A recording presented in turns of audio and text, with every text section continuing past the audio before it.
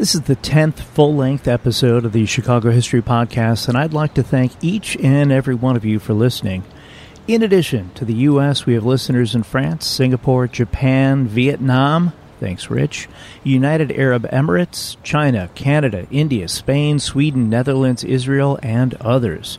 Your support means a great deal to us, and we will continue to strive to create content that will entertain and educate. And now, on with this episode. On the previous Chicago First episode,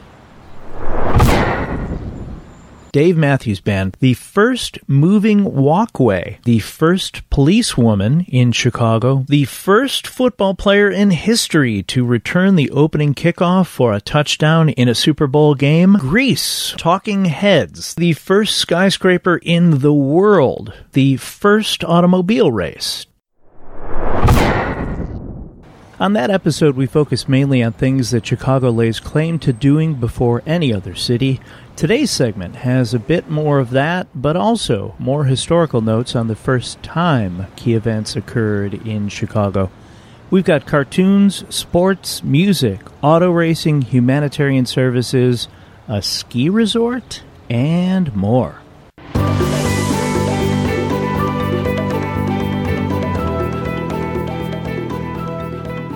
The first animal cartoon brought to the silver screen was by Chicago Tribune cartoonist Sidney Smith.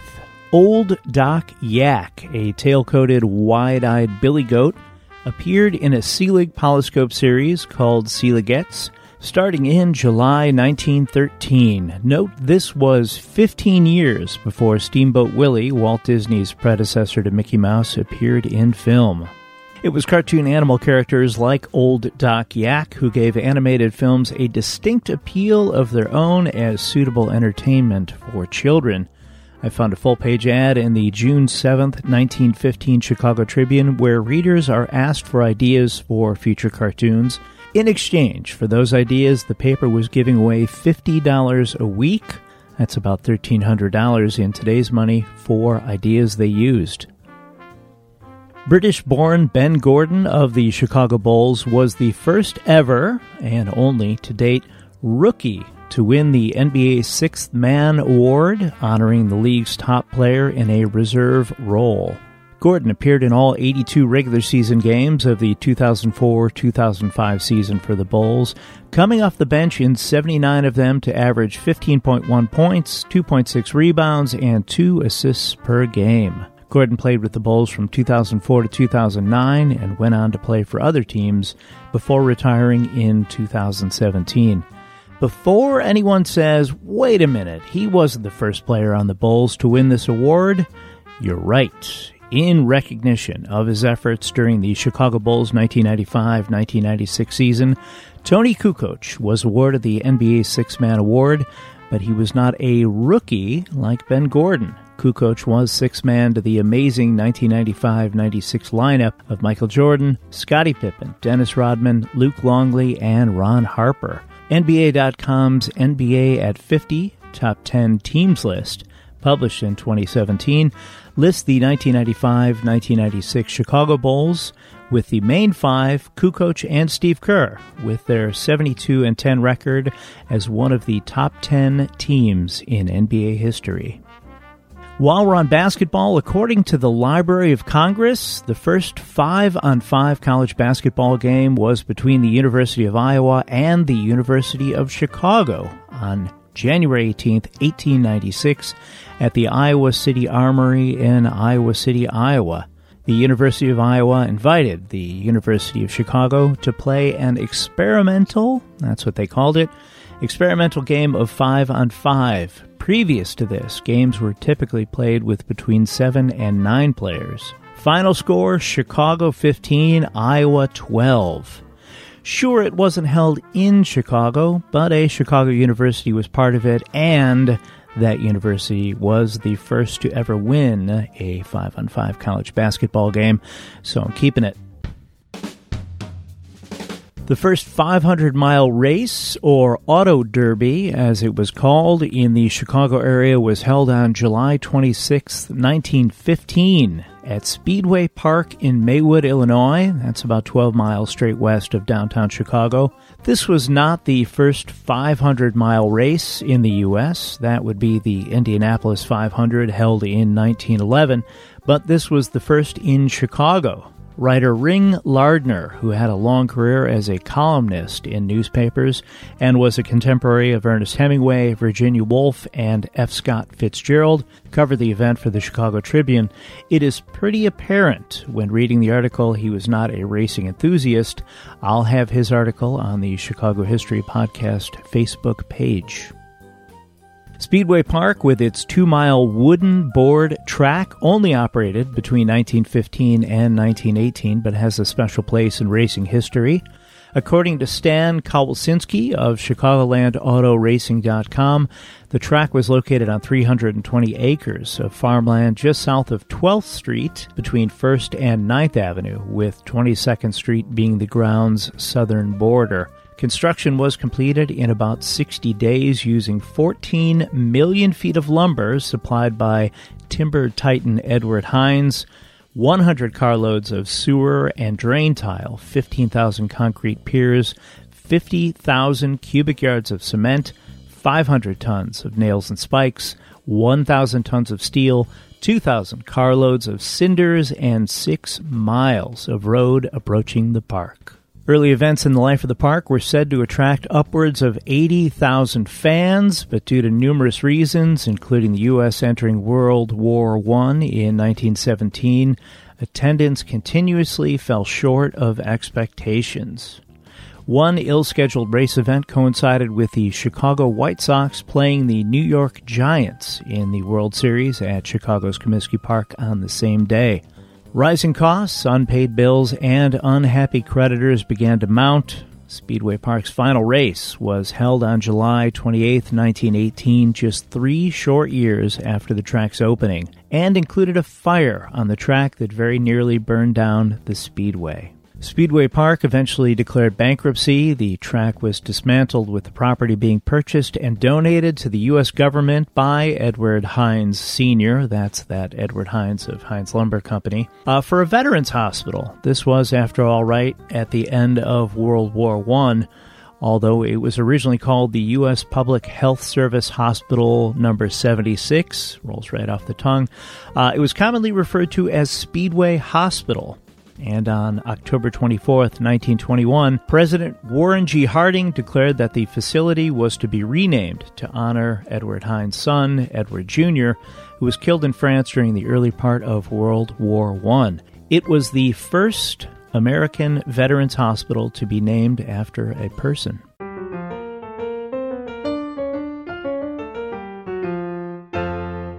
Widely considered to be the first film studio established by an African-American and featuring all African-American casts, Foster Photoplay Company was started in Chicago in 1910 by William Foster. According to Mark Reed, in his 1993 book, Redefining Black Film, Foster had been described as a clever hustler from Chicago.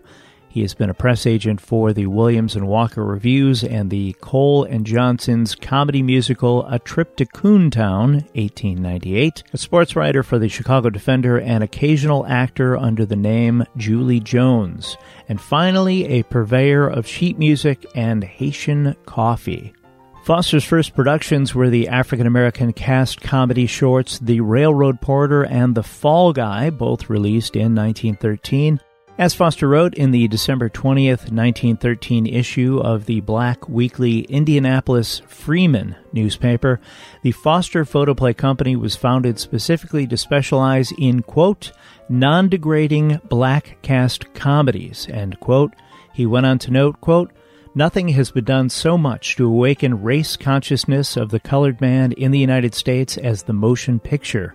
It made him hungry to see himself as he has come to be, end quote. Jane Janes, in her 2017 book Fire and Desire, Mixed Race Movies in the Silent Era, credits The Railroad Porter as the world's first film with an entirely black cast and director, and with being the first black newsreel featuring images of a YMCA parade.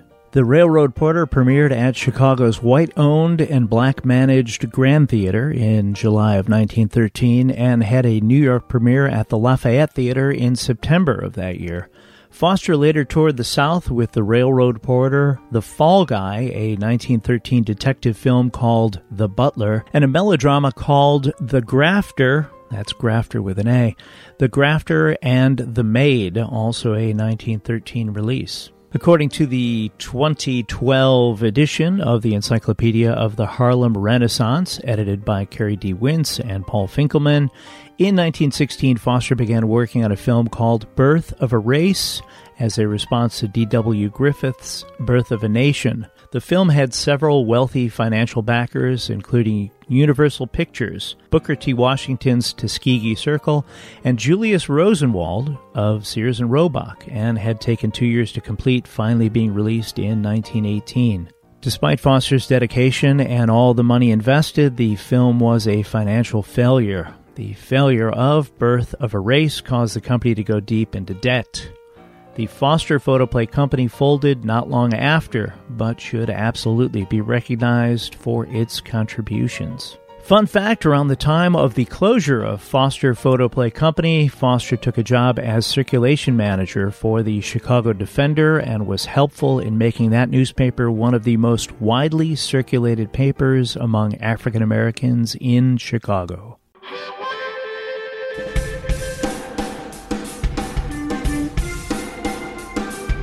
Long before the 1972 Miami Dolphins played the first perfect season and went on to win the Super Bowl, the Chicago Bears in 1934 played a 13-0 regular season and became the first NFL team to complete an undefeated regular season without tied games, but lost the 1934 NFL championship game against the New York Giants. Chicago finished the season with a 13-0 record as they outscored their opponents by a whopping 286-86.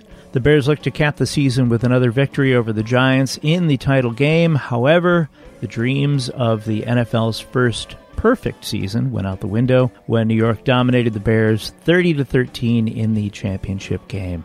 It may be hard to believe now in 2020, but the Bears suffered just 2 losing seasons in its first 27 years. Along the way, they claimed 7 league championships during that span between 1920 and 1946. Note, the 1934 Bears featured Beatty Feathers, the first 1,000-yard rusher in NFL history. 90s grunge rock band Nirvana's first stop in Chicago was on July 8, 1989 at Club Dreamers, 1516 North Milwaukee Avenue, for their Bleach tour. The band at the time consisted of Kurt Cobain, Chris Novoselic, Chad Channing on drums, who would later be replaced by Dave Grohl 1 year later, and second guitarist Jason Everman, who was ousted from Nirvana later that tour, and a year later ousted from fellow Seattle band Soundgarden. In a transcript of the set I found on the interwebs, an unnamed member of the band referred to the Chicago L, that's our public transportation system, called the L as it is elevated, unlike New York's subway system, as the monorail, remarking, quote, "It is a lot quieter than regular trains," end quote. Local post-punk band Precious Wax Drippings played after Nirvana. The Nirvana set list included 13 songs. Nirvana would return September 30th of that year to play at Cabaret Metro on Clark Street near Wrigley Field.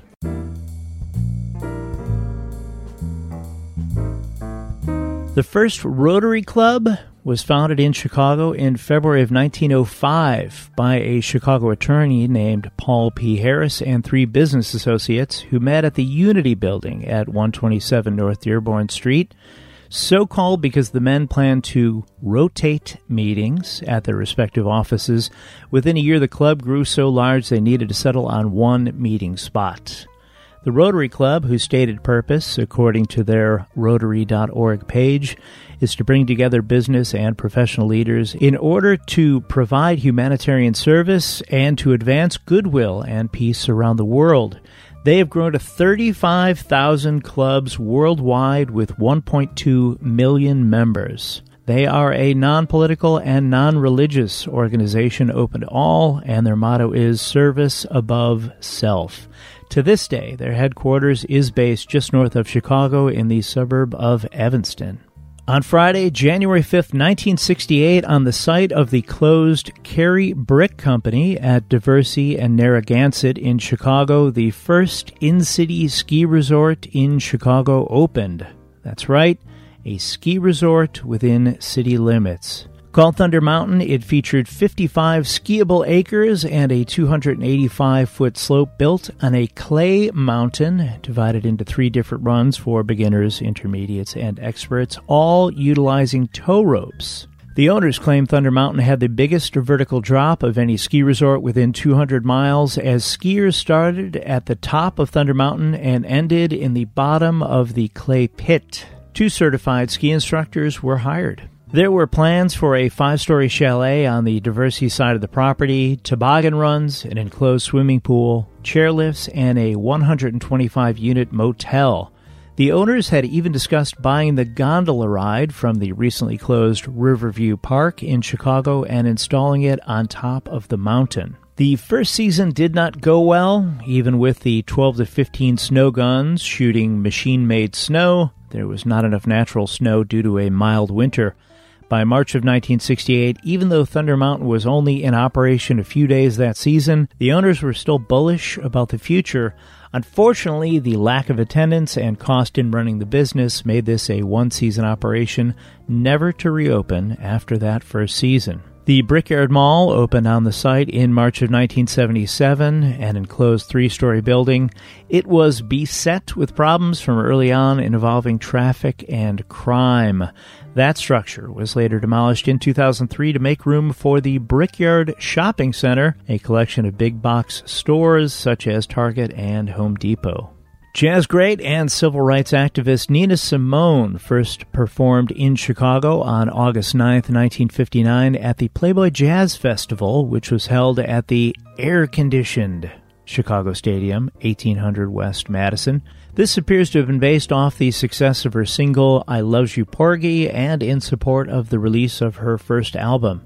In the Billboard magazine ad from June 29, 1959, Simone is line listed under the afternoon portion. General admission tickets were $1.10 each, which is just under $10 in today's money.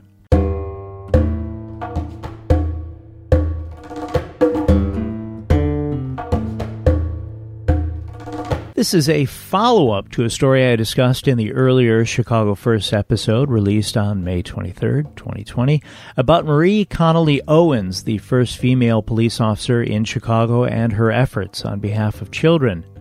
Did you know that Illinois was the first state to regulate child labor laws? Sure, state laws aren't Chicago-specific, but working conditions for children in Chicago in the late 1800s and early 1900s helped bring this law about. A little more background on child labor around that time. Child labor was so commonplace that in 1900, 18% of all American workers were under the age of 16. This was largely because children were able to fit into tight spaces, operate small machinery, and would accept lower wages than an adult, which saved employers money.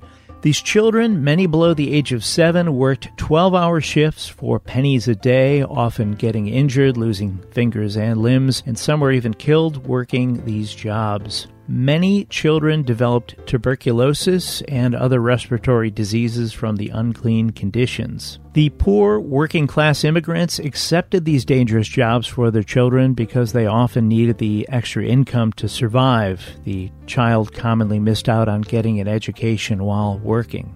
The pressure to change the law was pushed by women reformers who realized something needed to be done.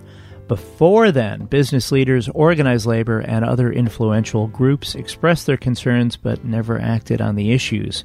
Enter the Women of Hull House. In 1889, Jane Addams and Ellen Gates Starr founded Hull House in Chicago's poor industrial West Side, the first settlement house in the United States. Their goal was to encourage educated women to share their knowledge with the less fortunate in the area, from basic skills to arts and literature. Addams and Starr, along with Julia Lathrop, Sophonisba Breckenridge, Grace and Edith Abbott, and Dr. Alice Hamilton worked tirelessly to bring about change in Chicago. Under Addams' direction and with the support of wealthy society, Hull House became a neighborhood cultural center and a gathering place for planning social reform. Each resident coordinated projects to benefit children and families, working in conjunction with the National Women's Trade Union League, the Chicago Women's Club, the National Congress of Mothers, the Illinois Child Labor Committee, and the Consumers League. The women of Hull House publicized the problems of children and enlisted support from male legislators, school officials, and judges. They promoted education for children instead of working and voiced their opinions to anyone who would listen. The group and other reformers came together to focus on the family structure with the belief that if a child was neglected or abused, it would not only be an injustice, but would endanger the future of the country. The women of Hull House proposed laws to get children out of factories and into schools and set up recreational areas and educational programs. On May 15, 1903, Illinois established an 8-hour work-day limit and a 48-hour work week limit for children. Employed children also were required to bring a statement of classroom attendance from school authorities in order to be allowed to work. Jane Addams went on to promote peace during World War I, touring warring nations and giving speeches. Addams helped found the Women's International League for Peace and Freedom in 1919, serving as its president until 1929 and honorary president until her death in 1935. She was awarded the Nobel Peace Prize for her efforts in 1931, the first American woman to receive the award. The Jane Addams Memorial Tollway in Chicago was dedicated in 2007 for the founder of Hull House and is the first Chicago area interstate to be named for a woman. It takes drivers near Addams' hometown of Cedarville, Illinois, and Rockford, Illinois, where Addams studied at what is now Rockford College. The Jane Addams Hull House Museum resides at the University of Illinois at Chicago. I will be posting pictures, ads, and other research materials from this week's episode on the Chicago History Podcast Facebook, Instagram, and Twitter pages. Make sure you follow for more Chicago History Podcast goodness. Please let me know if you have any questions about anything discussed. Also, if you have a topic you think might be a good fit for a future episode of the Chicago History Podcast, send me an email at chicagohistorypod@gmail.com. Thanks, as always, to John K. Schneider for creating the Chicago History Podcast logo and the art used on the social media pages. He can be found at Angel Eyes Art JKS on Instagram or via email at angeleyesartjks@gmail.com. As always, like, subscribe, and kindly review this podcast wherever you listen to podcasts, and tell a friend. It helps us get the word out and reach new history fans and fans of Chicago. Get out and explore when possible, learn more about whatever city you live in, and stay safe. Thanks for listening.